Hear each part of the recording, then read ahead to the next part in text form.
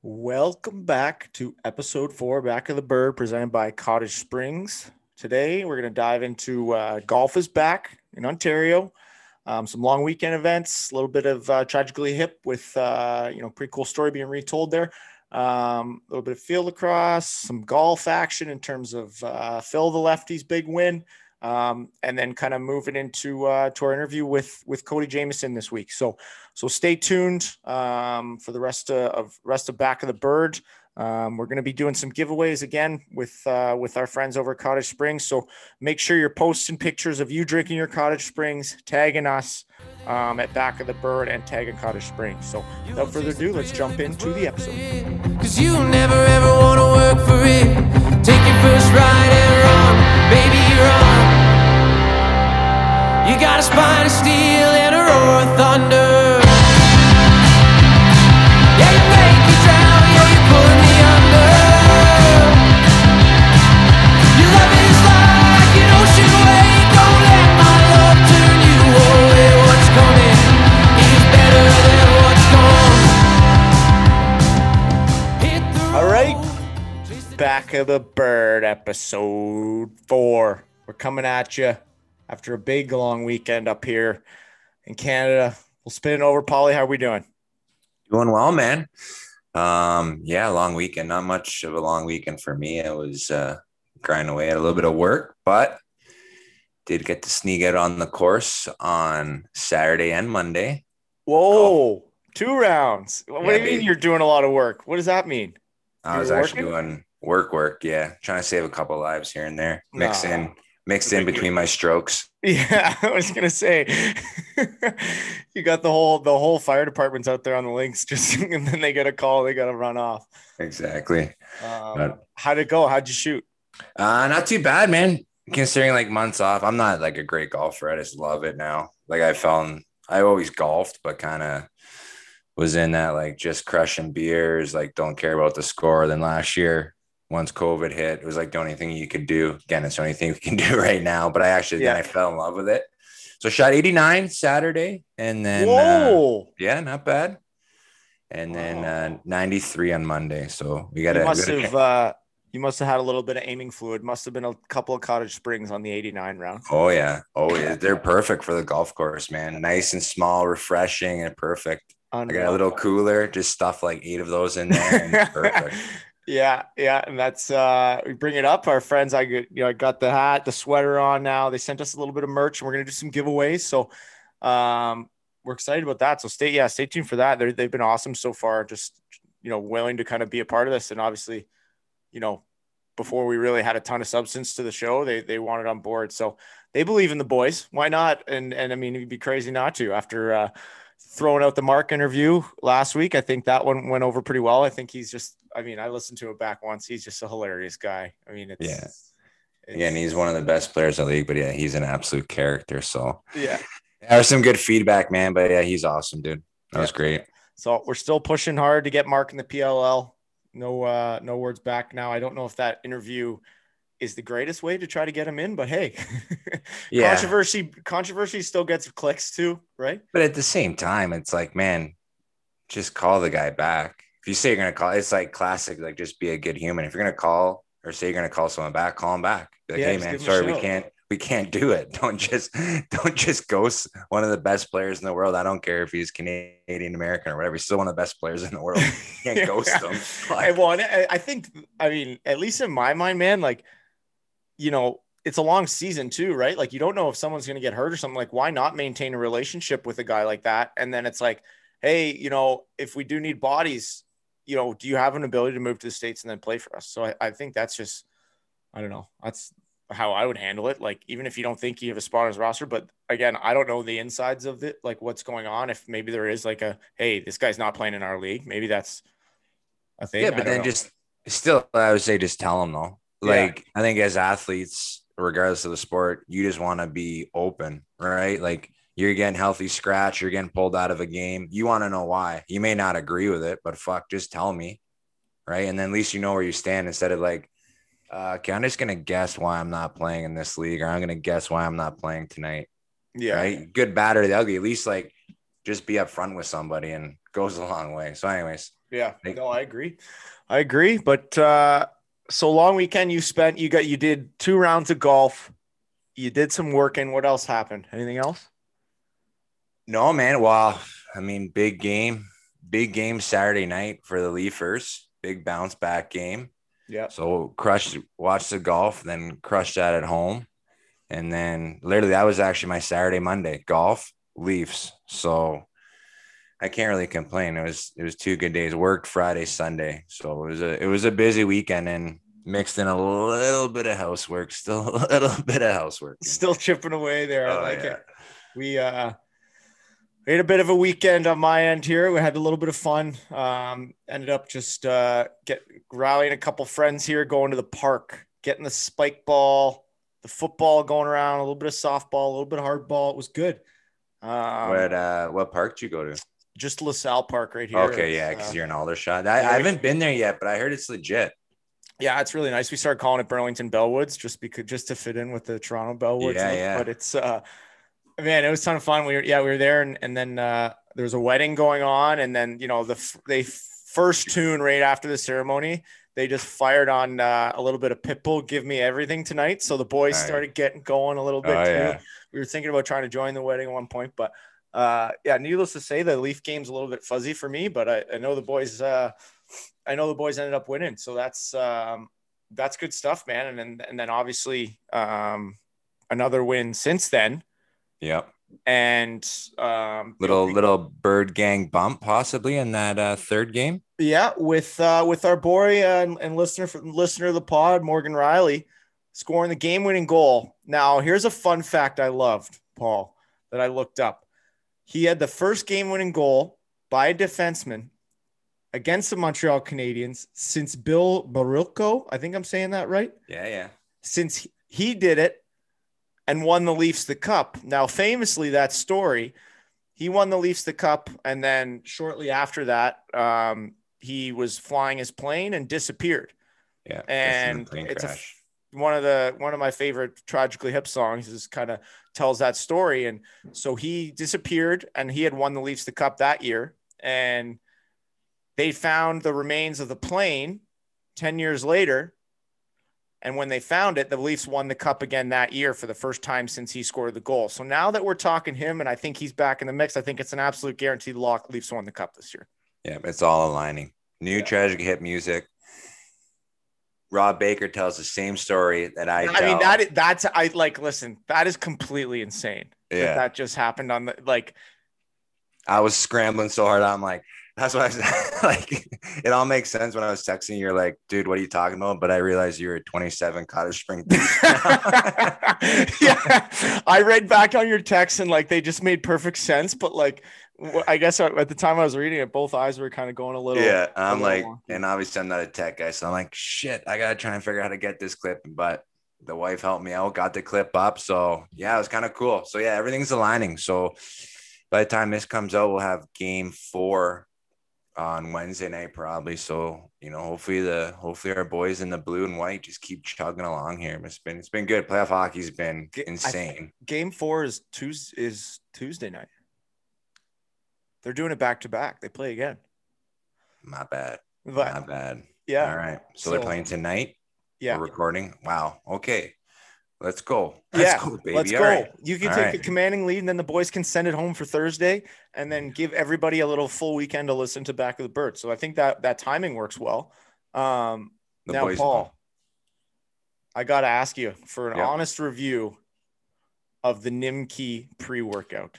Dude, so I've been off the pre-workout for a while, just been crushing coffee like it's my job, but cold turkey. You had to get off the stuff cold turkey. Yeah. It's just it's like it's not even like you rely on it. It's just like the classic, like you get into that mode, you got to take it. And then sometimes you start talking to somebody and it stops. It's like, I gotta take another one. It can stop working too, right?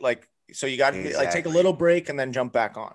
Exactly. But I came home the other day, had the beautiful, gift basket from Lion Eyes. I posted that to the Instagram. It was great. So again, we're hashtag runners here on the Back of the Bird. So yeah, we are. Have you guys not heard yet? threw the old Nimki in there, and it was perfect. So I loved it because it is no stimulants, but it's got the beta alanine. It's got everything you need that you actually want in your body. So I felt good. It still gives you a little bit of the tingles, which it's working. And then I was buzzing during the workout and the run. So I loved it. And then had the BCAs with the mix of EAs, which is super important because actually everyone just does BCAs, but the EAs are almost more important than BAs. So you have the BCA EAA mix, which is huge. And right now I'm actually sipping on the Super Greens and BCA EA mix, which is great. Yeah. They call that Molotov cocktail. Yeah. Getting my antioxidants plus helping repair those muscles, But yeah, no, it was legit. I loved it. The flavors are great. And it did get me buzzing. So it was awesome. Once you get the, it's a good little pre-workout once you can feel like the tips of your hair getting a little itchy. Yeah, but then you don't get the crash, which is good. Yeah. Like then you're still great. That's the problem with the pre-workout. It's like, yeah, you're buzzing because you're on whatever 800 milligrams of caffeine plus whatever else is in there. But then you just fall asleep after the workout. You're done. Yeah. This when you feel great. So yeah, no, I love it. So thanks to our boys at Lionize Not, and I want to apologize to the people of Lioneasy.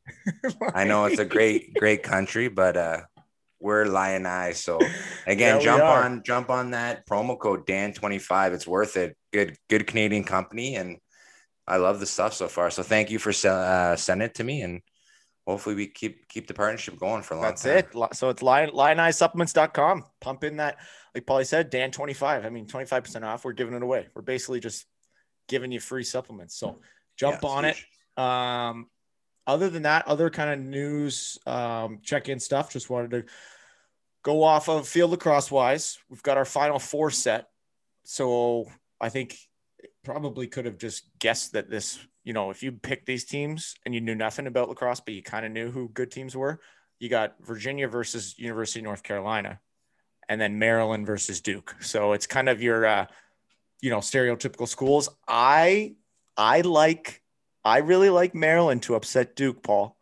I really do. They're getting some buzz. I mean, again, I'm not gonna lie here. I am not following it because I got too many other. We only really need too one many of things us. I'm following. But I remember, like in the last 10 years, we talked about this in a couple of our podcasts. But like so many schools have become good at field lacrosse that all of a sudden you had these random schools winning championships, Denver, and the other ones in these Final Four. But again, like you said, this University of Windsor. Yeah, exactly. Me leading them to the Final Four. On Ouellette Street at Taboo.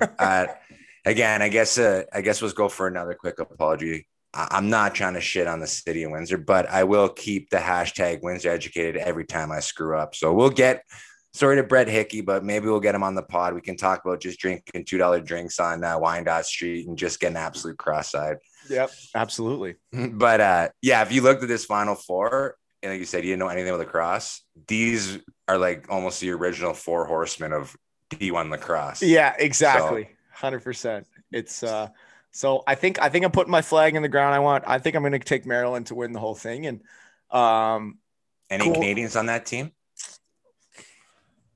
Just put you on the spot. Yeah, I honestly don't even know. They really never have Canadians. Like the only Ryan Cole went there, but I can't really think of any other ones. So I know UNC's got a couple Canadian guys. Yeah, they got the Tanner Cook from the Hill, a couple other guys. Duke obviously has Dice. Virginia always has a couple guys mixed. Did you know that Dyson Williams is the first Canadian to go there since Zach Greer? No, really? Yeah. Jesus, what, man, you're just on fire with digging up. Like, isn't that a crazy fact though? Like, hey, you would think, hey, we had this Zach Greer guy. Maybe we should keep going down this road. Yeah, he was pretty good. Maybe those Canadians are onto something. Yeah. Nah, just kidding. It's also kind of crazy because like Danowski's coaching them. Yeah. Like the father and son. So they have a little bit of connection with Canadians, but yeah, I think it has to do with a little bit with the scholarship side of things. I don't think they typically give out. Duke doesn't typically give out like full rides just because, you don't really have to a lot of the time. And obviously a lot of the time Canadians want that, I think. So it's kind of, I think that's kind of the way it gets in the way, but I don't know. Another big news, talked a little golf. The man that put the lefties on the map, we got to love him. He comes back 50 years old and gives. I think his thumb might have been in the air for 3.5 hours of a 5-hour round, just giving the boys the thumbs up, walking around. It's my favorite thing he does. But yeah, I mean, it was hard to watch from Canada because you see how many people are buzzing up and rubbing up on each other, not a mask in sight. Everybody's just living. And, we just got the ability to walk on the golf course by yourself back. So it's a little bit tough, but was pumped for him. I think that's pretty cool to be able to do that. Yeah, it was great. I mean, I crushed, I went from tee to tee on Sunday watching it, which was great. But I mean, it was great to see the fans, but how about the security? Not only was the fans crazy, but they were like on the green. Usually it's like at least roped off around. Yeah. It was just like, dude, Brooks Koepka couldn't even get to finish the round basically because he couldn't get through the crowd. I mean, it was awesome. I think it was just, they obviously lost control of it, and people were still like pretty good and just, I think, excited to get back and to see Phil because people were going nuts for him too. Like it was kind of almost like Tiger-esque reminiscing, like him coming back. But good for him. And that golf car, like I was talking to a buddy and it's like, what do you think he should at that golf course? 170?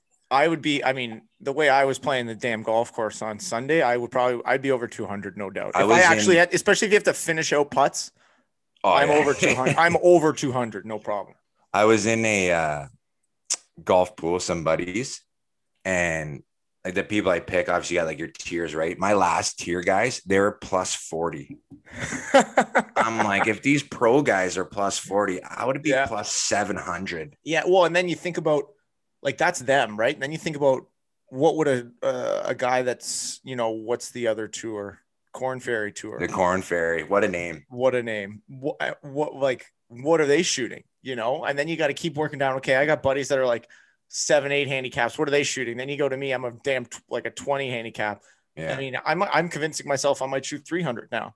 The more I think about it, it was insane the way that course looked. But yeah, then you talked about the crowd and stuff, and I think because Brooks is just coming off like a knee surgery or something. Yeah, right? Something like that. Yeah, and he was all rattled because he got like someone like fell over and fell into his knee when he was walking through that crowd, which can be dangerous. But man, the other thing is that I just couldn't stop watching him. We just posted a little bit of a meme just on it. Shit on Bryson. Oh my god, dude! So I've heard a few different things. Obviously, I haven't liked Bryson at all. I think it's got to do with like the hat, and then the fact that he wears that stupid hat with a picture of him wearing the stupid hat on the hat. But anyways, he walks by behind him.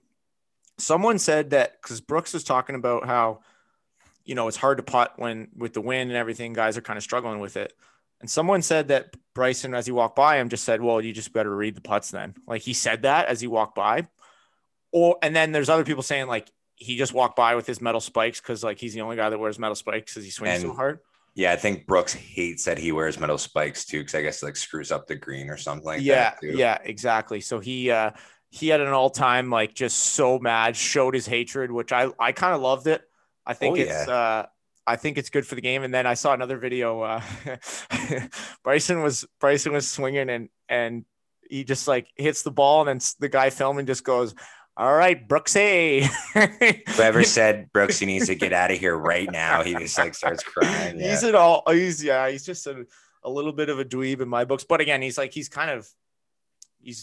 put quite the spotlight on golf. Like when he was hitting that par 5 in the one tournament, like just hammering the ball in that straight line, like everyone selling and stuff. I think it's good to see this stuff. I think golf's getting a personality, which is interesting. Yeah, exactly. I think just like almost all sports are now, you need to have that. So I think, instead of having like a one-on-one charity match or like skins match, we need to have Brooks versus, because that would be actually a good fight. They're both big boys. We need to have just a charity boxing match instead of like charity golf match. No, they just go in and like slobber knocker, beat each other up. But they're both big boys because there was that one, it was like years ago, I think, when Brooks won one of the majors. And they're like, oh, what'd you do this morning? It's like, oh, I was just repping out 225 in the morning or something like that. Yeah. So, and then Bryson put on like 70 pounds of muscle or whatever to start hammering the ball. So yeah, we need to get them boxing gloves or something and just see what happens. That's the other thing I don't really understand about like this whole Bryson, like transformation. They're like talking like he's some like health freak, like jacked, But still walking kind of looks around. like a bag of milk a little It's bit. like, Yeah. no, I think this guy didn't change his workout routine. I think he just started hammering protein shakes and just like Yeah. And gained not a doing bunch of weight. cardio. Yeah. Not running like the back of the bird boys. No, That's no, for he sure. can't handle it like we do, you know, and we'll tell you about it. We'll be the first ones Yeah, to tell you. exactly. But I challenge Bryce into a race. Yeah. Yeah, I would love to see that. And he But works me. dude, the other thing on Twitter that came to life here is, which I totally forgot that you kind of signed me up for this, is like that guy who tweeted out like he actually got the tattoo of the logo. What an animal. He What got an it. animal. Yeah, it appeared on my timeline. I'm like, oh, I kind of totally forgot that I put you in on it too. Yeah, like I get So tagged when are you in this, getting it? this is like Sunday night. I get tagged in this thing, and like, you know, we're coming down from the post weekend. Like the scaries are starting to set in, and the next thing I get a notification, I got to get the back of the bird logo tattooed on me. It won't look that bad on your ass, man. You just get it on your ass. And Yeah, well, I mean, if we got to send Ocello to get the tattoo design done, I'll have it by 2025, no problem. yeah, so it'll be fine. And it just keeps getting delayed and delayed and delayed. Oh man, I can't. Yeah, well, we'll see. Maybe, who knows? But yeah, that guy. I mean, that guy is a legend. So I guess we got to try and figure out too if Shuss paid for it. Because remember, Shuss was like, yeah, he said he was going to, right? Yeah, if it was like more than 200 or 300 likes or retweets, he was going to pay for it. So I guess we're going to have to do some digging and see if Shuss paid for it. And then I guess Shuss will pay for mine too. Yeah, exactly. I think that's fair. I've seen his contract in Vancouver. I think he'll be fine. I'm sure it's nice. So yeah, so Shuss, you have to pay for Dan's, but he gets to choose where to put it. Yeah, so that's fair. And he's got to buy dinner at Cactus after. Yeah, and then a night at the Roxy. Damn it. No, on Shusser. Or he's got to take us out on his boat, or is that Mitch Jones's boat? I think it's Jonesy's boat, but yeah, I think it is. Looks like a bad time on there. Yeah, those guys know how to have fun. But other news, lacrosse kind of, field lacrosse news. The team that's got all of our Canadian hearts in Division 3 is the RIT Tigers. I think we all have a ton of buddies that went there, a ton of friends of the programs that went there, been through there, a lot of NLL alumni, great many alumni that are now in the NLL. So, and funny story, I actually paid my housing deposit to go to RIT. So I'm technically a half Tiger, although they don't really like me in Tigerland because I chose to go to High Point instead of there. But it's I had a great visit down there when I went. It was an absolute blast with McIntosh was still there, and MJ Kikabelt and the boys, and we had a ton of fun, and I was ready to go there, but things kind of changed. But yeah, we're pulling for the Tigers, so they are playing this weekend, I think Sunday, against I want to say it's like Salisbury, but in the national championship. So they've kind of always gotten there and never, like, they got there once. I remember watching before when like Brad Gillies and guys like that were there. So we're pulling for them this year. Tigers are a friend of the program, so hopefully they can pull it off. I'm sure there'll be a couple of boys that'll be a couple of Cottage Springs deep watching that for sure. Yeah, there'll be a viewing party somewhere in Hamilton. Yeah, down in the valley there in Dundas. Yeah, there'll be a viewing party, but they'll have the projector screen. Yeah, it'll be good, but yeah, no, it'll be interesting. I got Danny Mac's little brother, Lukey Pilcher. Actually, it was hilarious. I was first year, so seems like years ago, but first year with Rochester when I was the captain. So I guess like 2019 or whenever this year got shut down. Yeah. But it was after one of the first games. We go to Vinyl, set up a little night at Vinyl for all the boys. And I'm talking to the general manager at the front, and just, we're coming in, blah, blah, blah. It's not here. Paulie. And I look over, and Lukey Pilcher is like 25 people back deep, just giving me the big wave. I love that. And then he's with another guy that I used to teach at the Hill. So I'm just like, shit, I'm so old. But anyways, I'm like, all right, boys, let's go. Come on in, let's go. Yeah, we had a little night, so it was fun. That's awesome. It's just, it's crazy because last time I like saw Pilchy was when I was living in Victoria with Danny Mac. He was like, felt like he was in diapers still. It's just crazy how it kind of like comes full circle. Oh yeah, I'm just an old bastard. I don't even know. I don't even think we mentioned that today, this episode, because of everything going on this weekend, national championship wise, we thought it was good timing to throw out the interview with our buddy and former teammate for both of us, Cody Jamieson. So that's, I mean, what a brain the guy's got for lacrosse. And I think there's a lot of people you can, in certain sports, there's like that handful that like, you're like, okay, they were legitimately just like born to do that. Yeah. And I think that's the case for him. It's, we go through everything through his whole career and kind of how he got where he did and where he has and different steps along the way. And then we chat about that national championship against Cornell, which is just the craziest. Have you ever seen that one before? Like what? Yeah, I've seen the play, but the thing is, I didn't know the backstory of it all. Like I didn't know.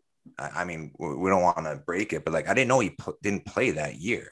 Oh basically. Yeah. Like it's crazy. But I'll stand by my one word to describe Cody Jamieson: ultimate gamer. I will stand by. That was all time because I didn't even realize it when you said it, like when we were recording. But then when somebody tweeted it out, oh yeah, if Paul Dawson could choose one word for Cody Jamieson, he chose two. That's where that hashtag comes from, baby. Windsor educated. Windsor educated. That's. But yeah, no, it was a great interview. I mean, we both played with Jammer. I got to play with him for a long time, and again, I grew up playing against him my whole life. So yeah, he's special though. He's won everywhere, and there's a reason that he wins everywhere. Again, like you say, there's just certain guys that can do it no matter what, and he's one of them. Oh yeah, big time. But yeah, I think other than that, you tweeted out. What do people want to hear or things like that? We want to do more of that because I think there's the feedback part's awesome. So I put in some show notes in here. Is there anything that like sticks out in your mind from a Thursday night Peterborough match that just made you feel like you were in the heart of the borough or anything that sticks in your head? There is a ton. I mean, the amount of and I'll have to apologize because my mother listens to the podcast and she doesn't like the swearing so much, but I'll try not to swear, Mom. But thank you for supporting the pod. Yeah. Subscribe, comment.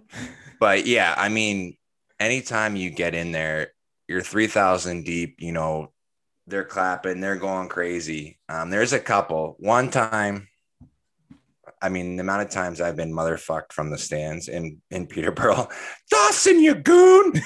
It's like, yeah, I mean, it's understandable. They were right, but it was hilarious because my whole family would come too. And so, I'd have my old man up there. He'd probably be getting in fights as well. But there's two instances which were pretty funny. One, I think either got in a fight or, again, stuff kind of always goes crazy towards the end. So I'm in the penalty box. And then I can't remember who I got in the penalty box with, but in Peterborough, you can almost kind of get through, like the timekeepers are in between you, but there's like not really glass or the glass is low. Right. So kind of get into a little chirping match with whoever it was. I can't remember, but I just finally had enough. So did the old classic Ty Domi, just squirted. No way. Yeah, the water kind of didn't make it all the way to the player. So I just drenched the whole timekeeper crew. So needless to say, they weren't very happy. They call the ref over. Ref comes over. He's like, what are you doing? I'm like, obviously trying to plead my case. Like I didn't do anything, but nothing happened. But just squirted the whole timekeepers, just basically filled the whole timekeeper box with water. The boys are wearing suits in there. Now they got to go home soaked. And then another classic one was I did get in a fight, and you go in that back hallway at Memorial and it's kind of open. They have the one like sleepy security guard at kind of both ends that's supposed to keep the peace. That guy's always napping. Yeah. So I get down there. I'm kind of walking towards the change room, and then like a group of teenagers just like pop into like the little hallway, and they're like, fuck you, Dawson. You're a fucking loser or whatever. And I'm just like, what? And I'm like, you guys want to go? And they're like, nope. And then they just ran away. You're right. They just took off. They just motherfucked me and then ran away. So that's amazing. That's mine definitely don't involve fighting, but I remember we were playing, and this was when Bergie was still on Oakville too. And we were on the power play, and like, I kept shooting, like the game was like out of reach. So I was like somehow snuck my way into the shooter spot on the power play. I don't know how. And I just kept shooting over and over again. And then wasn't scoring. And then I think they got a penalty or whatever. And it was Evie, and Evie was like running because he got caught on D and he got like a slashing penalty. He ran by me. He's like, yeah, I just like wouldn't shoot anymore, by the way. Like, just starts chirping me. I was like, okay, good idea. And then I just finally just like passed it to Bergie. Bergie scores right away. And I just like kind of ran to our bench and like gave Evie a thumbs up. He like gave me a thumbs up back. Like, yeah, you're not the one to shoot. Stop doing it. But later in that game, I think they scored an empty netter, and like that was like the first time I'd played there in senior, I think, and they were beating us and whatever. Look in the crowd, it's loud in there too, right? Because they're kind of ready to top you and whatever, 4,000 people. And I look up and there's just like this like grandmother, like 80, 85, 90-year-old, wearing like a big Peterborough Lakers blue shirt, and she's fucking spinning her bra around her head, like to the goal song. And I'm just like, where the hell am I? But it's they're so passionate there. Like, it's, dude, even like sometimes driving in, it's like you pull in, you go up to like where everyone usually parks, and the guys that let you in the parking lot, like, oh, where are you from? Like, what are you doing? Kind of thing. You here to watch the game? Like, no, we play for Oakville. And he's like, oh, well, good luck tonight then. Like, just like chirping you. Oh man. But it's good. And then the best part's the way out of there, you get the Vegas Strip with all the fast food joints you could possibly need for a quick little burger on the way home, and hit the road. But I don't know if the other one that we got here from the fan reply was your best like welcome to the show moment in the NLL. Yeah, that's I guess like my first one. This one's kind of one I've never told, and it's kind of a welcome to the show moment. But when I was still a goalie, so I was a third string goalie in San Jose my first year, and like I said, I never traveled with the team. Like, I was just on the active roster collecting a paycheck at school. So it was amazing. First of all, we never even like, that's an absolute university kid dream. Like, it's not the most money in the world, but like, no, you're literally, you're just getting paid to go to school. Yeah. So like I was in res at 21, which I think we kind of glanced over a little bit too. Like, I was like, you're living in a dorm at 21. Yeah, I was on the first floor with like, it was like the old person floor. There was only like 5 of us. And so you kind of do like that orientation, and it's already like super awkward just because you don't know anyone. Anyways, so the first floor, second floor kind of gets together. So I'm kind of getting in the mix, like trying to, find some friends, and, we're having drinks, and we're upstairs in like the second floor. I'm trying to, mingle with the locals, I guess, in this residence. And then, you're doing the pre-drink. That's all right. Time to go to the bar. So I'd be like, all right, like, let's go to the bar, right? And everyone's like, we're 17. I'm like, oh man, I gotta get out of here. So luckily I got mixed up as like some good buddies my age that had been there for like 3-4 years, and then started working at the bars. But yeah, res was it was so random. Like the people that were the RAs, I guess, right? Yeah. Like, I was older than all of them. So yeah, they're just bullying everyone walking around. So there'd be times where I'd come back after having too much fun downtown, and they were like, and then, I'm 6'5", and they'd be like trying to like, hey, Paul, can you keep it down? I'd be like, get out of the way, just bullying them. Like, it's like people trying to wrestle down King Kong. Exactly. Just like, hey, do you mind just like going into your room, like slowly? Just trying to like usher me like into the room and like close the door and lock it. All right, he's in there. Like, the lion's in there. So anyways, so along that line, right? Like, I'm not playing, and I'm fully into the university lifestyle. Like, all you can eat is fried food. Yeah. And you just crush drinks. So I'm eating fast food, crush drinks. I'm not the most healthy person in the world right now. So, but I'm like, I'm never going to play. Anthony Cosmo and Aaron Bold were the 2 goalies in San Jose. So it's like both really good goalies. And they literally told me, they're like, we're not flying you. So again, I'm just collecting an active roster paycheck. But then we were playing a Thursday night in Colorado, and Cause couldn't go because he was a teacher. True. So he couldn't get it off for whatever reason. I think he was over his time, blah, blah, blah. Can't get it off. So I get a call on like the Monday, like, hey, we need you to fly to Colorado. So again, anxiety through the roof because I'm like 230 right now, 225. I was 245. Oh, yeah. And if I show you some of my license pics from back in the day, I have the fat face, like it's just great. A human fridge. Yeah, fat Paul. So anxiety kicks in, and obviously, what do? You try and get in shape in 4 days. So get to the gym. I'm like, man. So I grind for like 3 days. Obviously, it doesn't do anything, but you think it's going to do something. So get there. We fly to Colorado, and it was one of their first ever like not a blackout cancer night, I don't think, but it was like a blackout night. So they had the blackboards, 19,000 people wearing black. Wow. It was so sick. Yeah. And so I'm in there. I'm just like lost in space. I'm just watching. I'm like, this is so cool. Fans, it was a great game. And we had, like I said, we had a wicked team in San Jose. Had Colin Doyle, Jeff Sawicki, and Boldy was playing because Cause going to come. Halfway through, like second or third, it's like a 1-goal game. We're either up or down. Boldy's playing awesome. Someone crease dives and takes him out. No. And he's not getting up. Oh no. Yeah. I'm like, so I start looking down the bench at Walt. I'm like, uh-oh. Boldy, get up. Boldy, get up. Boldy, get up. Boldy, get up. And he's not getting up. Trainer's out there. I'm like, oh my God, I'm going to have to go in net here. And the game is on the line. Yeah. So anyways, he finally gets up. Yes. So my heart comes back out of my throat. It drops down. We end up winning the game. So it was awesome. I remember there was like a minute left and we call it timeout. Walt brings us in. I think we're maybe, I can't remember where we're up, but we're winning like pretty good, I think, at this point. And he just like whispers, he just like, hey boys, how's it feel? We just shut up 19,000 fans. And it was like one of the coolest things. I was like, and then we went out and had a time. Yeah, it was awesome. That's unreal. So that was kind of my like welcome to the show moment, I guess.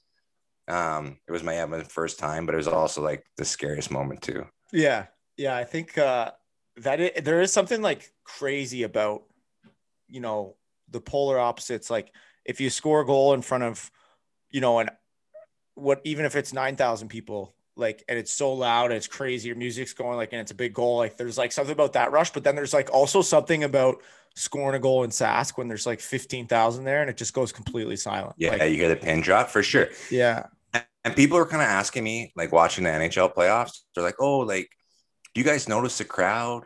Like when you're playing? I'm like, well, you don't really notice it like when you're playing until like you're done playing. You know what I mean? Like when you score that goal and everyone's quiet, or like when you're getting the score run up on you and the fans are going crazy, like during the play, you don't really notice it, but it's still, you can feel it though. And it's nothing better than playing in front of a crowd. Like I said, I was telling you, I'm like, the guys in the NHL right now want to be playing in front of fans. They don't not want to be playing.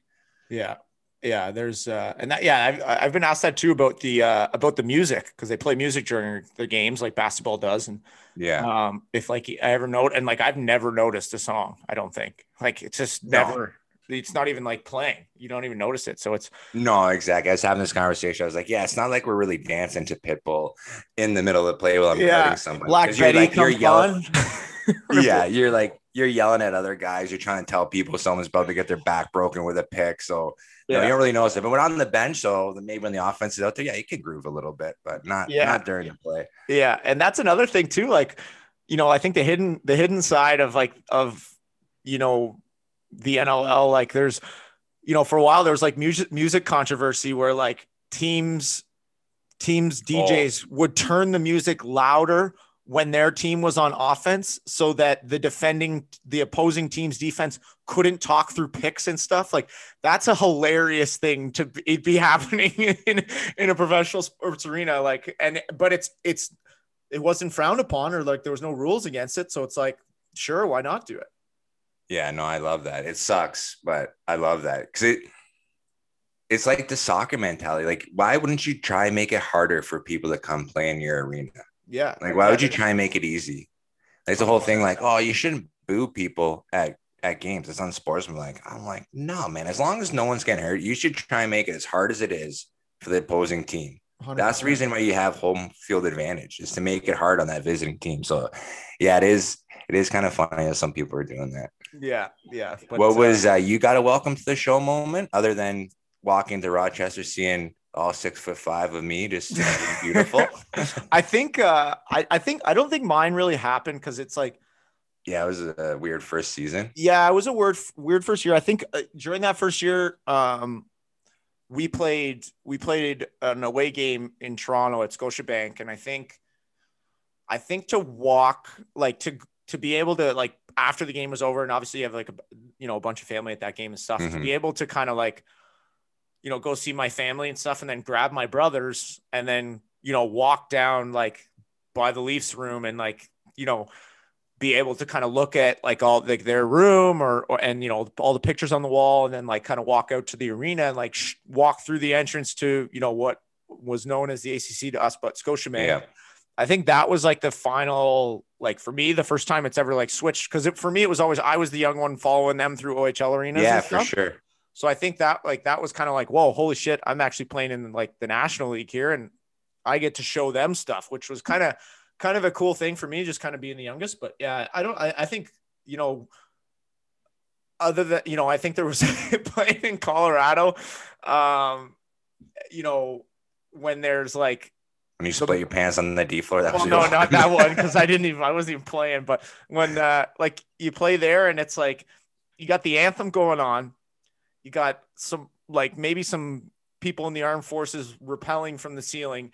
You got the Hells Angels on the motorcycles. Yeah, you got 6 motorcycles around you, revving their engines while you're trying to breathe, and choking in CO2. And then you got fireworks going off inside the arena, and it's like, okay, boys, now we got to play. It's like, I am in the circus right now, but no, they do a good job like just putting on a show there. That's like more entertainment. Like we talked about wanting to do this podcast for, it was like, to just get the casual fan that doesn't maybe not know much about the sport, but just be entertained. Like, yeah, for sure. And stuff like that. So, before we jump into the Cody interview, I was thinking about this. If there was like a Bryson DeChambeau versus Brooks Koepka like feud in the NLL, who do you think it would be? Do you have someone in mind? I kind of already brought this up before, but like for me, I think it's Jason Noble and Sean Evans. I mean, I was thinking, it's funny you say that. I was just thinking Sean Evans versus everybody. but I think there's like Sean Evans. I mean, even before we played, like, it's funny. After, like, I was dragging him along the floor the season before we became teammates. Like, we've been into so much stuff, but that's the way he plays. And same with Noble, like, he's always in people's face, but there is something there with those two for sure. Yeah, I think so. And it's nice because they're both kind of the same height. We're not. I love watching them mix it up. It's the best thing ever, man. Yeah, I don't really have. That's a good one. I can't think off the top of my head anyone that is like really, that really could do it. I think that's a good one. Like I said, I just was thinking Shawnee versus pretty much everyone in the NLL. Yeah, that's it. He likes mixing it up. So, but yeah, I think I don't know if there's anything else you want to touch on before we throw it over to Cody here. No, that's great. This is a good interview, and again, we'll have one episode this week. And we're going to have one episode for most weeks. Sometimes we'll have 2, a surprise here. But yeah, just keep giving us the feedback. Yeah, we're going to try and get a little more fan engagement like we did. We got all those suggestions. So there's some funny things we want to do with those suggestions. So again, keep listening. We'll have some funny clips coming up here with that stuff. Yeah, I think, you've stressed it the last couple episodes too. Like, send this stuff around. Send the episodes out to a friend or whatever. And, even if they're not into lacrosse, like, that's why we want to do this. So we want to try to get a better perspective on explaining the game too. And then just like we're doing, just kind of shooting the shit and having fun with it. So I guess, if that's all we've got, what we'll do now is we'll send it over to our buddy Cody Jamieson, and we'll chat about kind of his career and the national championship stuff, and times up well with what's coming up this weekend. So here we go over to Cody.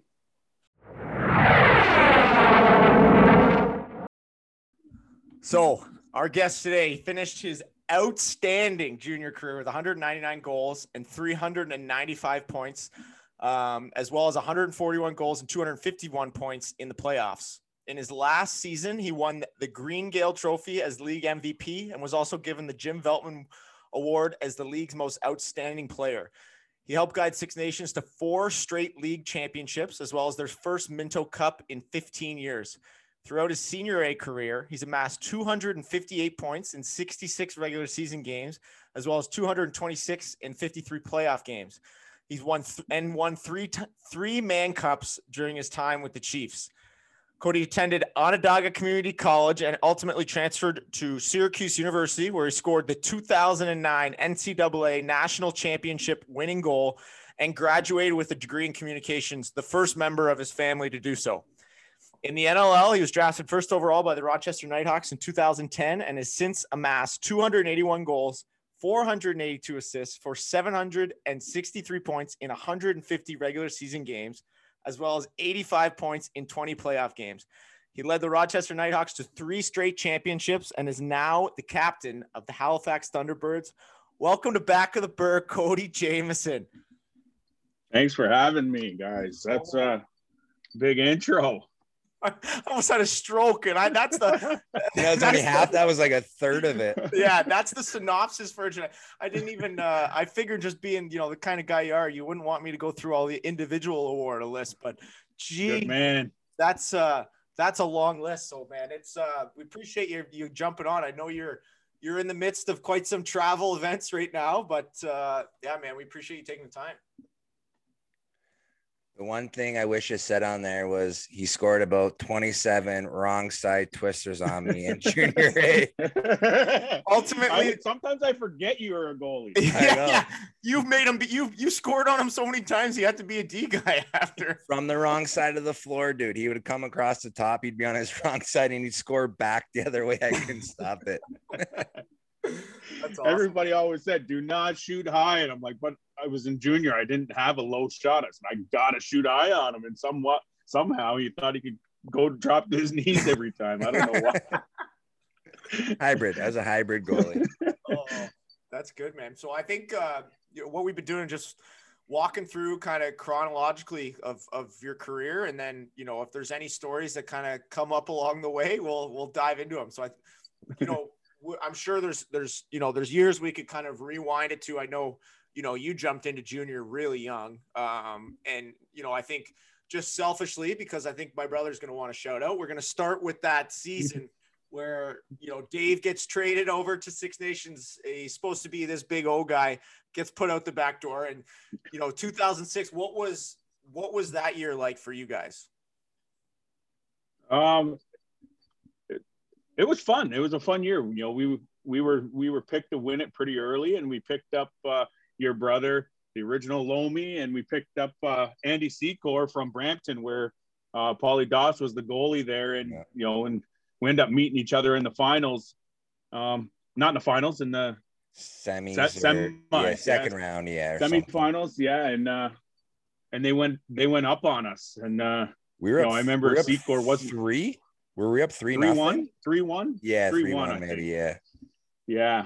And it was a battle. And I remember Secor was really, really hurt because he played the end of his minor career and all of his junior years with the Brampton boys, and kind of jumped ship with us to try and chase one, and being down to them, he was riding it hard. So we all banded together and kind of, we got to do this for Seeks, at least get past this round. And ultimately went to the finals. We were hosting that year anyway. So we were in the Minto Cup, but to lose to Brampton would have been bad for him. One story about your brother that I remember, the first time he showed up. Oh, fuck. First time he showed up to practice. We all knew of him from his days playing, and first time he showed up to practice, his quads were this big. His shorts, the shorts we gave him, he didn't even fit his legs. Davey was a big boy. Yeah, straight from the O, and just he couldn't run.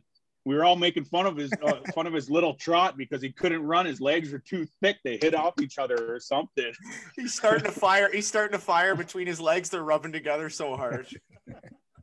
I'm gonna have to go shrink his head down a few sizes once this podcast comes out, because he's gonna be all fired up. But Quadzillas, we were calling them. We were just saying Quadzillas over here. I think we can bring him back down to earth, because back then he also had the luscious locks too, and I think he did have the luscious blonde locks. Yeah, boy, have things changed now though. Oh man, so yeah, so obviously that year, didn't end the way you guys wanted it to, and you go on to the next year, you get Evie, you move into kind of a year that even more, it must have felt like, all right, like now this is us, we've got everything, and not like you didn't have it before, but I think once you add like another piece that did win too, right, that must change things for sure. Yeah, what's the old story? If you can't beat them, join them, and or in our case, go get them. Yeah. So, in 2006, Sean was, a man amongst boys, definitely playing in junior, and he carried that Peterborough team. What kind of stung more was we owned them for all those years. We beat them. I don't know if we swept them, but we beat them 4-1 in the finals, Ontario finals, and then they just went on a roll in the Minto Cup in 2006, and they didn't lose. And to own them all season long and the seasons previous, and to lose when it finally mattered, that kind of stung. But yeah, it was awesome getting him. It was great getting to know him and seeing, being on his team and, learning from him, seeing how good he is. And the little things that he does definitely elevated my game, just being able to play with him. That's awesome, man. That's and then you guys went on to win, and we just talked to we actually just talked to Shawnee, had a great little chat with him too. And what was it like winning out there? Is there any anything that sticks out for you in terms of kind of just like finally we talked about it, like when I read that bio, it was the first one in 15 years, I think. And was that like obviously you're far from home when you win it, but did you just feel that pride of kind of the whole community around you guys? Yeah, big time. And it was amazing just being out there, the support that we always get out there, with the Six Nations Chiefs and with the Arrows, all the natives out in BC definitely, support us big time when we make the trip out to the West Coast. So it was a lot of fun. I remember one of the big things during that 07 team was who was going to have to room with me and Shawnee, because, me and Shawnee were kind of attached at the hip. And, back then he probably still does, but back then I had a lot of energy. I had a little ADHD kind of problem, and it fit right into him. And, that was the big thing on our team, was who was going to get stuck with us, because it was 3 to a room. Yeah. So who had to get stuck with us? And they put the goalie Ben Van Ivry with us. I don't know why. That must have been bad for him. Ben Van Ivry, he's the best give and take goalie to ever play the game of lacrosse, dude. He was the best. He was pretty small in there, but one of the best chirps I heard for him was, "You're nothing without your pads." And then he just looked at him and just said, "Yeah, neither are you." That's classic, man. And I think this is an interesting question. I don't even know if there's maybe going to be like a moment or like a period of time that's you're going to be able to think about, but obviously having the chance to play with you in Rochester for some time, and I got a lot of time to watch and see kind of how you played the game when you got healthy from your knee. And, sorry, I just had a lot of time to watch. I did. I had a bird's eye view from for most of the season, but it was cool to watch you, because it's like your brain just thinks the game differently. And I think that's like, did you notice, like when you were young, was that something that, because maybe you were smaller in nature or something like that you felt like your brain and IQ for kind of predicting things and stuff was developing, early on, or was that a time you remember? Yeah, I kind of knew earlier on, like when I was a lot younger, minor lacrosse, that I thought a little bit differently out there. A lot of that has to do with like just my dad going to games and watching games, and him kind of, I wasn't the kid that ran around the arena. I was a kid that I enjoyed sitting down and watching. And my dad just really, helped me through that. Watch this. Did you see this? And point things out back and forth to each other. Ever since I was young, that's I sit with my dad and we just talk the game. Did your old man play? Like, I love your old man sit down talking with him, but did he play? Because I know he's huge into like car racing, right? But he played. Yeah, he played. He played lacrosse. He played for the Arrows when they're junior B, still on the res. Okay. That's about as high as he went. He had me and my older brother. He had two boys by the time he was 18 years old, right? So yeah, I was gonna he say kind of had to give young. up the game. He had to give up the game pretty young. He says it was for us, but he also says that he wasn't much of a player. He was the guy that would be chasing somebody on a breakaway and trip and throw a stick between their legs as they were running. Or he told me one story. He had a breakaway and that was few and far between for him. He had a breakaway and he didn't really care about scoring, so we just wound up and shot it at the goalie's head as hard as he could, knowing that that goalie was kind of tempered. So he shot it at his head as hard as he could and turned around and start running back to his end as fast as he could. Got the center and then turned around and threw his gloves off, and all hell broke loose there. But he's a self-proclaimed goon. I obviously never got to see no game film, but he was a self-proclaimed goon and not too much skill, but loves the game. I feel him on the last part there, but I think moving into how, and this is always so interesting to hear guys like you and Randy and other guys that went the OCC route and started there. Like, how did you start getting in talks with them, and what was that kind of process like for you? Well, I didn't really have big plans to go to the States and go to school. Like, I always knew it was an option, but I didn't take high school seriously enough. I graduated high school with like a 54% average, just enough to get by the entire time. I had me and Kent Squire booked our SATs the same day, and I went out and partied the night before and didn't wake up to go to my SAT test. So I didn't write the SATs. So right then and there, all my Division I, talks with schools kind of went out the window. And Sid was actually at OCC already. So Coach Wilbur just asked him, is there anybody up there that can play? And he, obviously said my name, and off I went. That's awesome, man. That's and did you guys, when you were there for 2 years? Is that right? Yeah. And did you guys, I mean, from everything I see, I think OCC wins a national championship every year. Like, you guys, I mean, you're a powerhouse. I think I forget what's the name of the other school that's, is it in Long Island? Yeah. Nassau, Long Island was a big school while I was there. I was a part of the first Onondaga national championship. We were the first ones to win. Sid was actually there the first year when they beat Herkimer Community College. That was the first time Herkimer lost a Region 3 championship in 22 years or something. About. Herkimer. Yeah, that's what you're thinking about. They're a powerhouse too, a little bit. Yeah. So the year before I got there, Sid's freshman year was the first year that Herkimer lost the Region 3 championship in 22 years. So it was a big deal. Like, OCC was on the up and coming after that year. And then my first year there was the first time they won a national championship. We went, they went on a heck of a run after that. Unreal. And then from there, obviously there's a pretty good pipeline from OCC to Syracuse and I know they've got, scholarship programs and stuff like that, which, guided you there. And what was it like, you step on a campus at a massive university like that, and it's like, what was that like for you? And what was that, what year was the national championship? 2009? 2009. Yeah. Yeah. What was that whole year like for you? Well, I was fortunate enough that Sid was there a year before me, and he won the national championship in 2008. So I was already in Syracuse finishing up at OCC. So I was always, up hanging out with him. So I was fortunate that I knew all the guys already.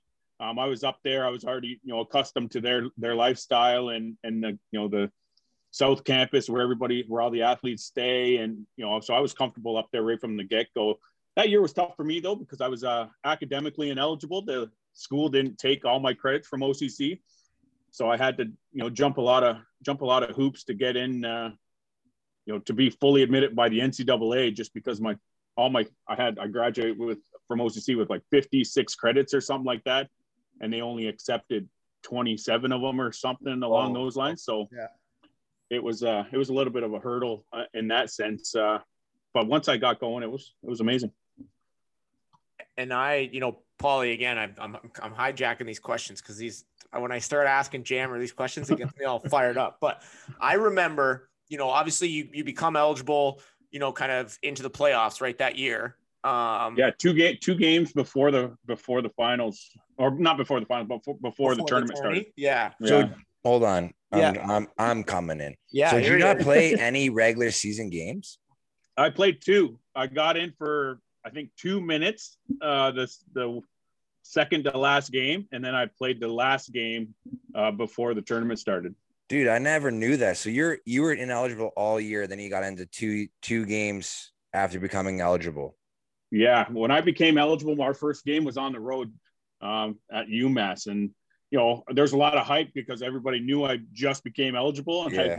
I stood in my normal spot at the end of the bench for the whole game. Like I thought I was going to get to play. I'm finally eligible, and I rode the Pines hard, and it was hot that day. I got in for the last 2 minutes, and I probably could have scored a couple, but I passed instead of shot, and the guy I passed didn't bury, so I the apples didn't come, but I felt comfortable right away. Yeah. And I remember, like, I've got a vivid memory as a kid, like, again, because you hear these stories and I know you played against kind of my brother growing up and stuff. And then, I remember like, oh, he's eligible. Let's watch. We got to watch the game. We got to find a way to watch the game. And like, we're watching the game. What the fuck's going on? Why is he not playing? And then anyways, we'll fast forward a little bit. And I remember, playing in Roch with you after, obviously I'd, seen the play, seen the tying goal and stuff and everything that happened in that game against Cornell, and completely mental.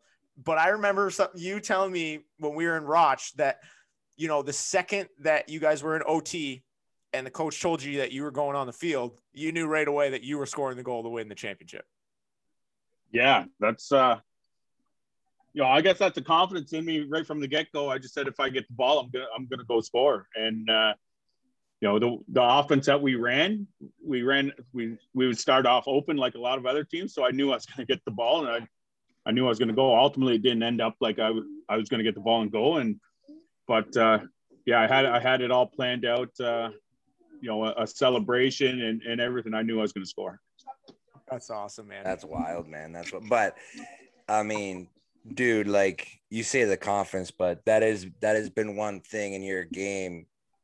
Like, I think that's been there the whole time though, man. Like you say, like even, guys coming in ineligible and playing like last 2 games, a lot of people probably wouldn't be able to like step into that role, dude. But like you, again, I think just the way you grew up playing in the game too, like confidence has always been a huge thing in your game. Like you always, like, you miss, you're going to take that shot 100 times again, where other guys will pull away. Right. So that's pretty crazy though. But for it to come to fruition, that's isn't that cool. I mean, I remember him telling me that and being like, all right, this guy's a fucking sorcerer. Like, I'm kind of weirded out now. But I think, I didn't expect to even be on the field for overtime. I think I played the whole fourth quarter of that game in the championship, but I played sparingly, like very minimal minutes throughout the game. I think I played, maybe like a handful in the first quarter, none in the second, maybe like 2 minutes in the third. I was on all the man ups, which, accumulated some 30 seconds at a time, but a minute at a time, but I didn't really play too much. And to play the whole fourth quarter, I was in the, going into overtime. I was at the back of the huddle when Coach Desco was, drawing up the play, whatever he wanted to do. Didn't even see I was the at play. the back of the huddle looking around. No, I didn't see the play. I had no idea what he was talking about. Checking out girls in the stands. That's funny, man. I think it was, obviously a guy for us, like all 3 of us, we were in together in Roch, and, a guy that I've looked up to for a long time, and Sid Smith, like seeing, obviously every year he was kind of ahead of you and helped you kind of guide. And then to see you sprint right at him after scoring, I think that must have been a pretty special moment for you guys. Yeah, like I said, I had a plan. I knew I was going to score. I had a celebration plan, and that was not it. But after I caught the pass, immediately I knew right then and there. I didn't throw it in the net yet, but as soon as I caught that pass from Dan Hardy, I knew I just scored. My first thought was, holy shit, I just scored the game-winning goal. And then I threw the ball, spun. I didn't even watch a ball go in, and just spun. And like my first thought was just like, holy shit, I gotta get to Sid. So I kind of ruined my planned celebration, but obviously it turned out for the better. Where looking back at it, that was probably the best celebration I could have had. What was the plan? Yeah. Yeah. What was the plan? Well, jerseys off. Soccer style. No, our bench was right in front of our like family section. So at the end of the end zone, there's the tunnel that we came out there. Our locker room was right behind our bench. So I was going to run through the tunnel through the end of the end zone and leave the field and come back out in front of our bench, in front of all of our. And I just, everybody would obviously, not everybody, but some people would be, chasing me. So I thought that'd be cool. And that was my original plan. And, looking back, it was probably not the best idea. And the one that actually happened was better, but. Oh, that's good. I think jerseys off would have been the best one, but it's just me. Don't fucking take it off and helicopter it around. Oh, fuck. Well, Paul, you want? I just asked 77 questions. No, man, that's great. I mean, yeah. So, like, yeah, the Qs obviously. Then you move on, right? So let's go to NLL. When did Kurt buy the team in Roch? 2008. Okay, so then obviously you're leaving Syracuse, Rochester, I think, and kind of Kurt, from what I remember, like did some finagling, gets that first overall pick, right? There were some trades. Yeah, and whatnot. I think it ended up like he told me the story one time where he was sitting down, and a lot of people forget that the year Sid came out, Rochester held the first and second pick. Mm-hmm. That was after the championship, so. It obviously would have been ideal for me to come out after that championship and forego, because then he could have got me and Sid in the same, 1 and 2. And he had the first and second overall pick, and to get the first overall pick the next year as well, that was going to be a tough task. He told me the story though, that he obviously he wanted to draft me, and he just sat down and thought, who do I think is going to finish last? That's his thought. Who did he think was going to finish last in the league? And so he made the right move and made a play for that team's first overall pick, thinking that they're going to finish last. That was before the season started. No shit. So it he happened. just takes a gamble. No, it's fucking it's both of you guys just predicting the future. Yeah. I don't understand. That's awesome, man. Yeah, dude, that's amazing.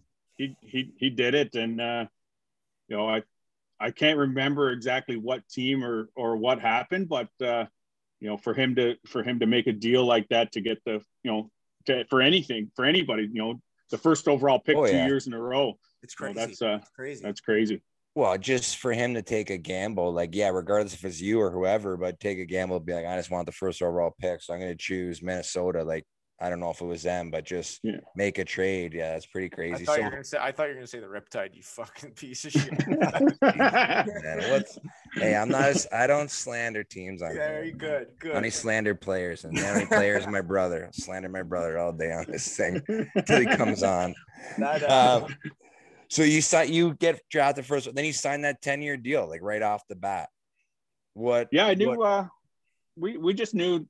I obviously I didn't want to go anywhere. Rochester's close enough. Yeah. That I've always liked having my family around and having my family watch me, and obviously with Kurt owning the team, it was already like a family team where everybody already supported the Nighthawks, and so it was perfect for me to get drafted there. If I got drafted somewhere else, it would have been tough, not having my family around as much. Yeah, 100%. I remember, and this is another funny, like, just, one of those things you remember as a kid, like rumblings start coming. It's like he signed this 10-year deal. And I'm like, everyone's like, no, it's a myth. It's a myth. Like it didn't actually happen. And it's just so funny. Like, again, that you hear all these stories or you watch all these things happen. And then it's like, next thing you know, I'm sitting in the stands watching this guy play with a suit on. So it's too funny, man. But now I think obviously it's just insane that you guys won 3 in a row in Roch. Was there, obviously I don't know myself, but in terms of championships and stuff, each one obviously has its own kind of identity. Was there one that for you that sticks out the most in terms of whether it was the hardest or meant the most, or the team was so, it turned it around at the right time or something like that? No, not really. All of them were pretty different and, pretty special in their own way. Something happened throughout the year, whether it was that brawl that we got in Minnesota where a few of us went to jail and, got suspended and all that. So there was a team event that kind of happened that brought everybody together and made those years special. The first 2 years we were huge underdogs, and the last one we had a good year actually, and we were the favorites. So all of them were pretty special. I wouldn't be able to pick one over the other. Yeah, I'll say, I remember like you guys winning that first one, and like you guys kind of came out of nowhere. Edmonton was like kind of just making their trajectory, and you kind of take over that game and you guys win that championship. And then that second year, like me and my brother get traded, and I remember winning that championship with you guys, because then all of a sudden, like there was we were okay that year, but there was an expectation like, hey, we got to win this championship. But I remember winning that, and it was almost like a relief, man. Like I wasn't like even happy. I was just like, because I hate coming into places and like fucking things up. And like, you guys had an established thing. So I just do it on this podcast. But like that third one, like I'll say that third one for me, like it was kind of like an accumulation of like those 3 years where, we were legit. Like we were number one the whole year. And then we have that good playoffs. And that one was in 14. Vancouver. Yeah, in Vancouver, right? No, our third one was against Calgary at home. Okay, so that one was actually crazy. But then just that whole year was great, and then that overtime was wild. But I mean, that third one, like I really was like I could really enjoy. But I remember that second one, I was just like thank God, like we did it. But anyways, that's just me. That's funny. All right, so this one we're gonna get into like a little bit of like kind of fun questions here. So I feel like I think I know what your answer is going to be for this one, but where is let's take Rochester out of the picture, pregame meal. What's your favorite spot anywhere in the league, and what is your meal? Chefs in Buffalo. Yeah. And my pregame meal is a chicken parm. And I have. It's the only place I ever get chicken parm, by the way. Like I'm not a huge chicken parm kind of guy, like everybody is. No, and Chef's is like the only place, and that was early in my career, and throughout the years, nobody wants to go there anymore. Polly and Dan kind of came in and ruined the fun for everybody. So by the end of it, there's me, Dogger, Sid, Gussie, there wasn't very many of us that kept going to Chefs in Buffalo, but even still, I make sure I go there every pregame in Buffalo. You wouldn't be able to shit for a week after Chefs when That's right, dude. There was one game when I was, I'm here and it's funny, like you mentioned Paul and Dan, like obviously like eating healthy and getting ready for game and stuff. And like, I'm at this point, I'm on the practice roster. So I'm like, I hear about this place. They're saying it's good. I want to go. Paulie's looking like I'm going to go murder someone. He's like, don't go. You can't go. I end up going. I could barely warm up. I felt like I was pregnant with triplets. It was just like the heaviest meal, but it was I don't know what they do there, but that food is so good, but it's just like your claw. The trick is you just can't eat it all. That's the big part is you just enjoy it as much as you feel like. And you take the leftovers, never end up eating it, but you take the leftover, you take the doggy bag and you go on your way, don't eat it all. So but I came into the league at a different time. My rookie year, I sat between Micah Kersey and Chris Schiller. And I sat in the middle of those two at the table. And my whole rookie year, I wasn't allowed to order my own food for any restaurant, any pregame meal, any meal that we had. Those two guys told me what I was eating. Micah Kersey and Chris Schiller, you're eating this, rookie. And what would they order you? Yeah. Everything. Who knows? Like it was, chicken parm. It was, when we're in Boston, it might be like a seafood platter, or Philly, we were eating at Maggiano's, so they ordered whatever they wanted, and I just got what they ordered me. That's amazing. But that was the thing about chefs, man. I couldn't, like you say, I will say chefs is delicious, but I couldn't trust the dog not to go overboard. The dog, dude, you can't tell me Dogger ever had a good game in Buffalo after chefs. Like, dude. You maybe, yeah, because you can control yourself. The dog, no way, dude. He was barking. Dogger was taking, ordering the sauce to go, and ordering an extra meal for after the game. Yeah. That's one of the things I love about Dogger. Oh, he's the best, man. If you ever get him on here, like, he's the best. That guy's just watching him. Folly, you know what I mean? What do you mean? What do you mean? What are you talking about? I love that guy. Any, you know what I mean, right? Peterborough guy, man. Any Peterborough guy is all. It's they are. It's their own country, dude. It's their own country over there. That's I think, and this is, obviously, like, timeline wise doesn't really line up with anything specific, but obviously you've been dealt your fair share of injuries, over the years, and I think. But sorry, like, not just to step in, like, not even injuries though. Like, we're talking, like, you've had 3 probably career-ending injuries that you've come back from. Have you torn your ACL 3 times? No, twice. Okay, sorry. So you've had 3 like career-ending injuries. Sorry, Danny. No, it's and that's like, that's part of what I was going to get into, man. I remember, again, like, chatting with you and stuff, and when you did your Achilles, it was kind of like you were motivated by Kobe Bryant and kind of like him going through it and getting through it, and then the knees and stuff, and playing in the Man Cup with fucking no knee and being the guy that turned that series around. Is there, like, from the mental aspect side of the game, like, is there something that you just always tell yourself, like, I'm going to keep doing this? Like, it's, I don't have a choice. This is me. This is what I do. Or what is it for you?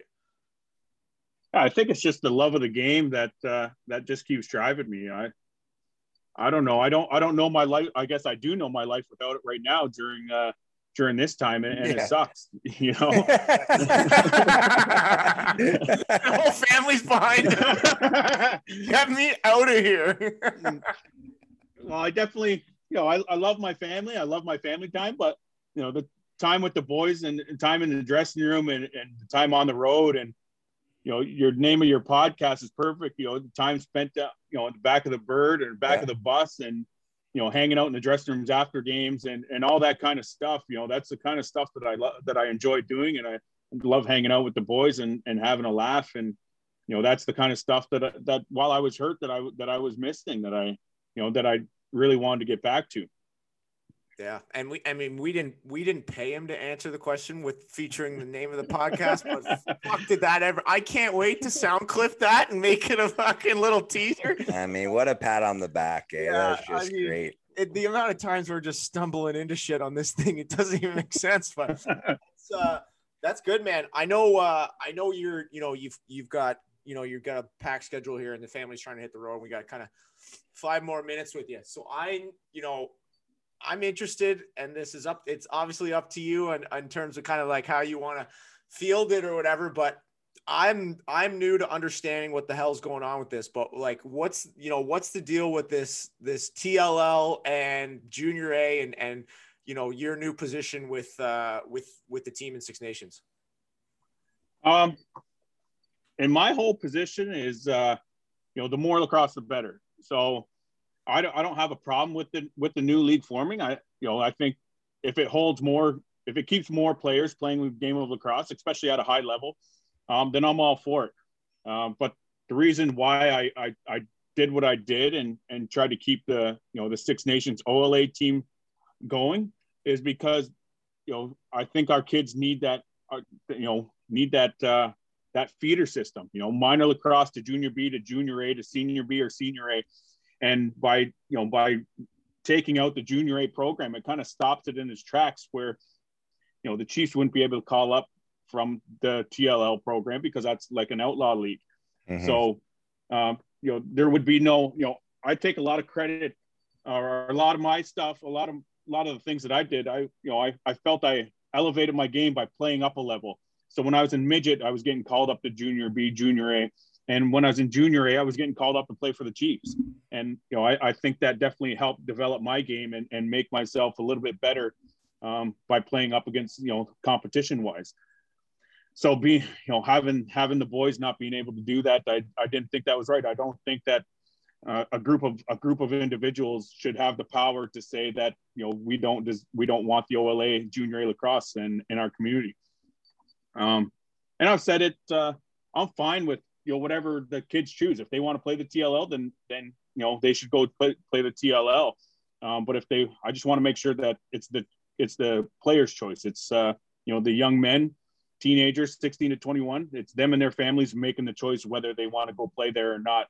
And to keep junior A and Six Nations, if they want to stay there and compete for the Minto Cup and play in the OLA, they have their entire lives, and that should be their choice. That's Amen, awesome. Brother. Yeah, I think that's awesome. And I think I don't know why this just popped in my head, but I'm thinking about the story when we were in Sask and all of us are at the bar together or whatever, and I honestly have absolutely no idea how. I remember ending up at a house party in the middle of Saskatoon or wherever they are, and I don't see any, because the whole night we were all together, we were all, and I think it was right after the finals, when we lost the finals, and the next thing I know, I'm in a cab on the way back to the hotel. I finally see Jammer and he grabs me. He's like, I wasn't going to say anything to anyone, but I thought you were dead. I thought that was it. You were missing, like MIA, no phone, no Nothing. Texas, nobody heard from you, man.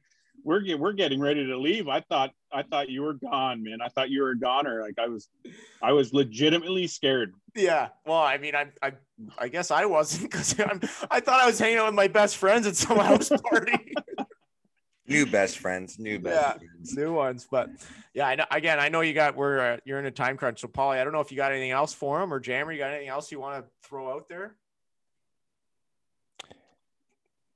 To you, Jams, you got anything you want to plug? No, I can't think of anything. I had a couple of stories as we were going, but I didn't want to interrupt, and now those stories are gone. Oh man. We'll have to do a round two. We'll do a sit down and kind of, because we didn't even really dive into the senior side of things, and I think that's the stuff that is because to me that's there's just such a grind to win in that. And I think that there's a lot of people that don't really understand what Senior A and the Man Cup is, especially American lacrosse fans and stuff. So we'll have to get you back on and dive into that side of things, and maybe a little bit more of the fun stuff too. Yeah. We didn't even talk about the celebrations of the championships either, anything like that. But honestly, Jams, man, it's great to see you again. And it's been a pleasure talking to you. It's been a pleasure playing with you for all those years too. And I'd say it's a pleasure playing against you, but it's always not that big of a pleasure, buddy. But it's good to see you, dude. Yeah. Yeah. Keep going, boys. Keep going with this. You guys are awesome. Thanks, man. Thanks a lot, brothers. Great to see you. Nice. Thanks, boys. Dude.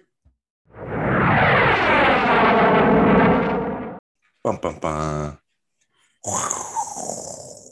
That was my jet flying over. All right. What an interview with Cody Jamieson. You heard me suck up to the guy, looked up to him for a long time. So it was a little bit of what they would call stroke off session, but I enjoyed it. I just love that guy's answers, man. He's so smart, thinks the game so well, and crazy. Obviously went through a crazy year that year at Syracuse to just not play any games and then step right in and just and win them a national championship, essentially. Here we go. There it is. Just a nice little layup right on the doorstep, and he buries it. So Hilarious to hear about the celebration and stuff too. Him planning one. I'm glad. Yeah. I think it's better that he didn't go through with the one. I know. I was like trying to visualize it, but it's it's too good, man. It's looked up to him for a long time, but I guess in terms of kind of what's coming up next, we got a really, really cool interview with, what's highly regarded as the GOAT of our sport, and John Grant Jr.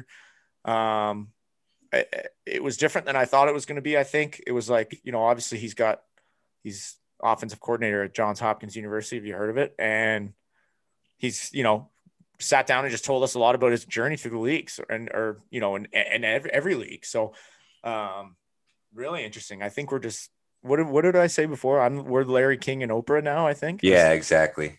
We can kind of, that's the thing about us. We're a little bit chameleons. We can take the interview any way we want. I think we thought it was going to go one way. And, but I definitely think this is will be a must listen. When we record the episode, we'll definitely get into a little bit more, but it's kind of almost like Junior in the Raw. Like he explained some of the stuff that I don't think anyone's even heard, which was cool for not only me, like I got to play against him for a long time. You got to play against him for a little bit, but I think it'll be cool for anyone that knows Junior to hear this backstory. And again, I think he's still, like I say, he's in the top 3 of guys who've ever played this game. So it was fun. Yeah. And it sounded at like one point I may have compared myself to him, but that's not what I was trying to do.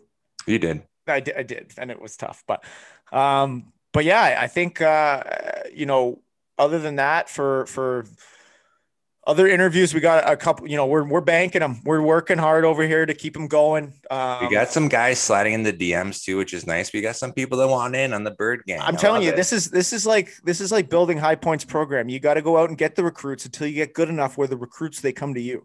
So we're 3 episodes in, we're already doing the reverse recruiting, which is nice. But yeah, I mean, we got to keep ourselves fired up, keep ourselves going for these interviews. How are we doing that? Billies, Polly. We're hammering in the Billies salts. We're keeping our bodies going. They're safe. They're fun. They're legal, and they'll get you fired up. So go to shopbillies.co, code BIRD20, 20% off. We've got a great partnership with those guys. So just, make sure you keep buying those things, and just so they keep liking us and want to share the partnership. And like I said, you can do no wrong with those things. They get you fired up, especially getting into summertime too. Not a bad thing to have, whether it's on the sideline or if you're in the States and the bars are open, maybe one right before the bar, get going. So right after the pre-drink, right before the Uber comes, just quick sniff and get it going. Exactly like Paulie would have done when he asked all the 17-year-olds to go to the bar with him in university, and they couldn't get in. He would just do a solo Billies and run right to the bar. Exactly. And I was ahead of the curve. Yeah, exactly. So that's I guess that's it for episode 4. We'll check in with you guys again next week. You'll chase the thrill if it's worth it, 'cause you never ever want to work for it. Take your first ride and run, baby, run. You got a spine of steel and a roar of thunder. Yeah, you make me drown, yeah, you're pulling me under. Your love is like an ocean wave, don't let my love turn you away. What's coming is better than what's gone. Hit the road, chase the desert moon. Do you like the thrill? Well, I'm not into it. And your bio took me 6 scrolls to get through on the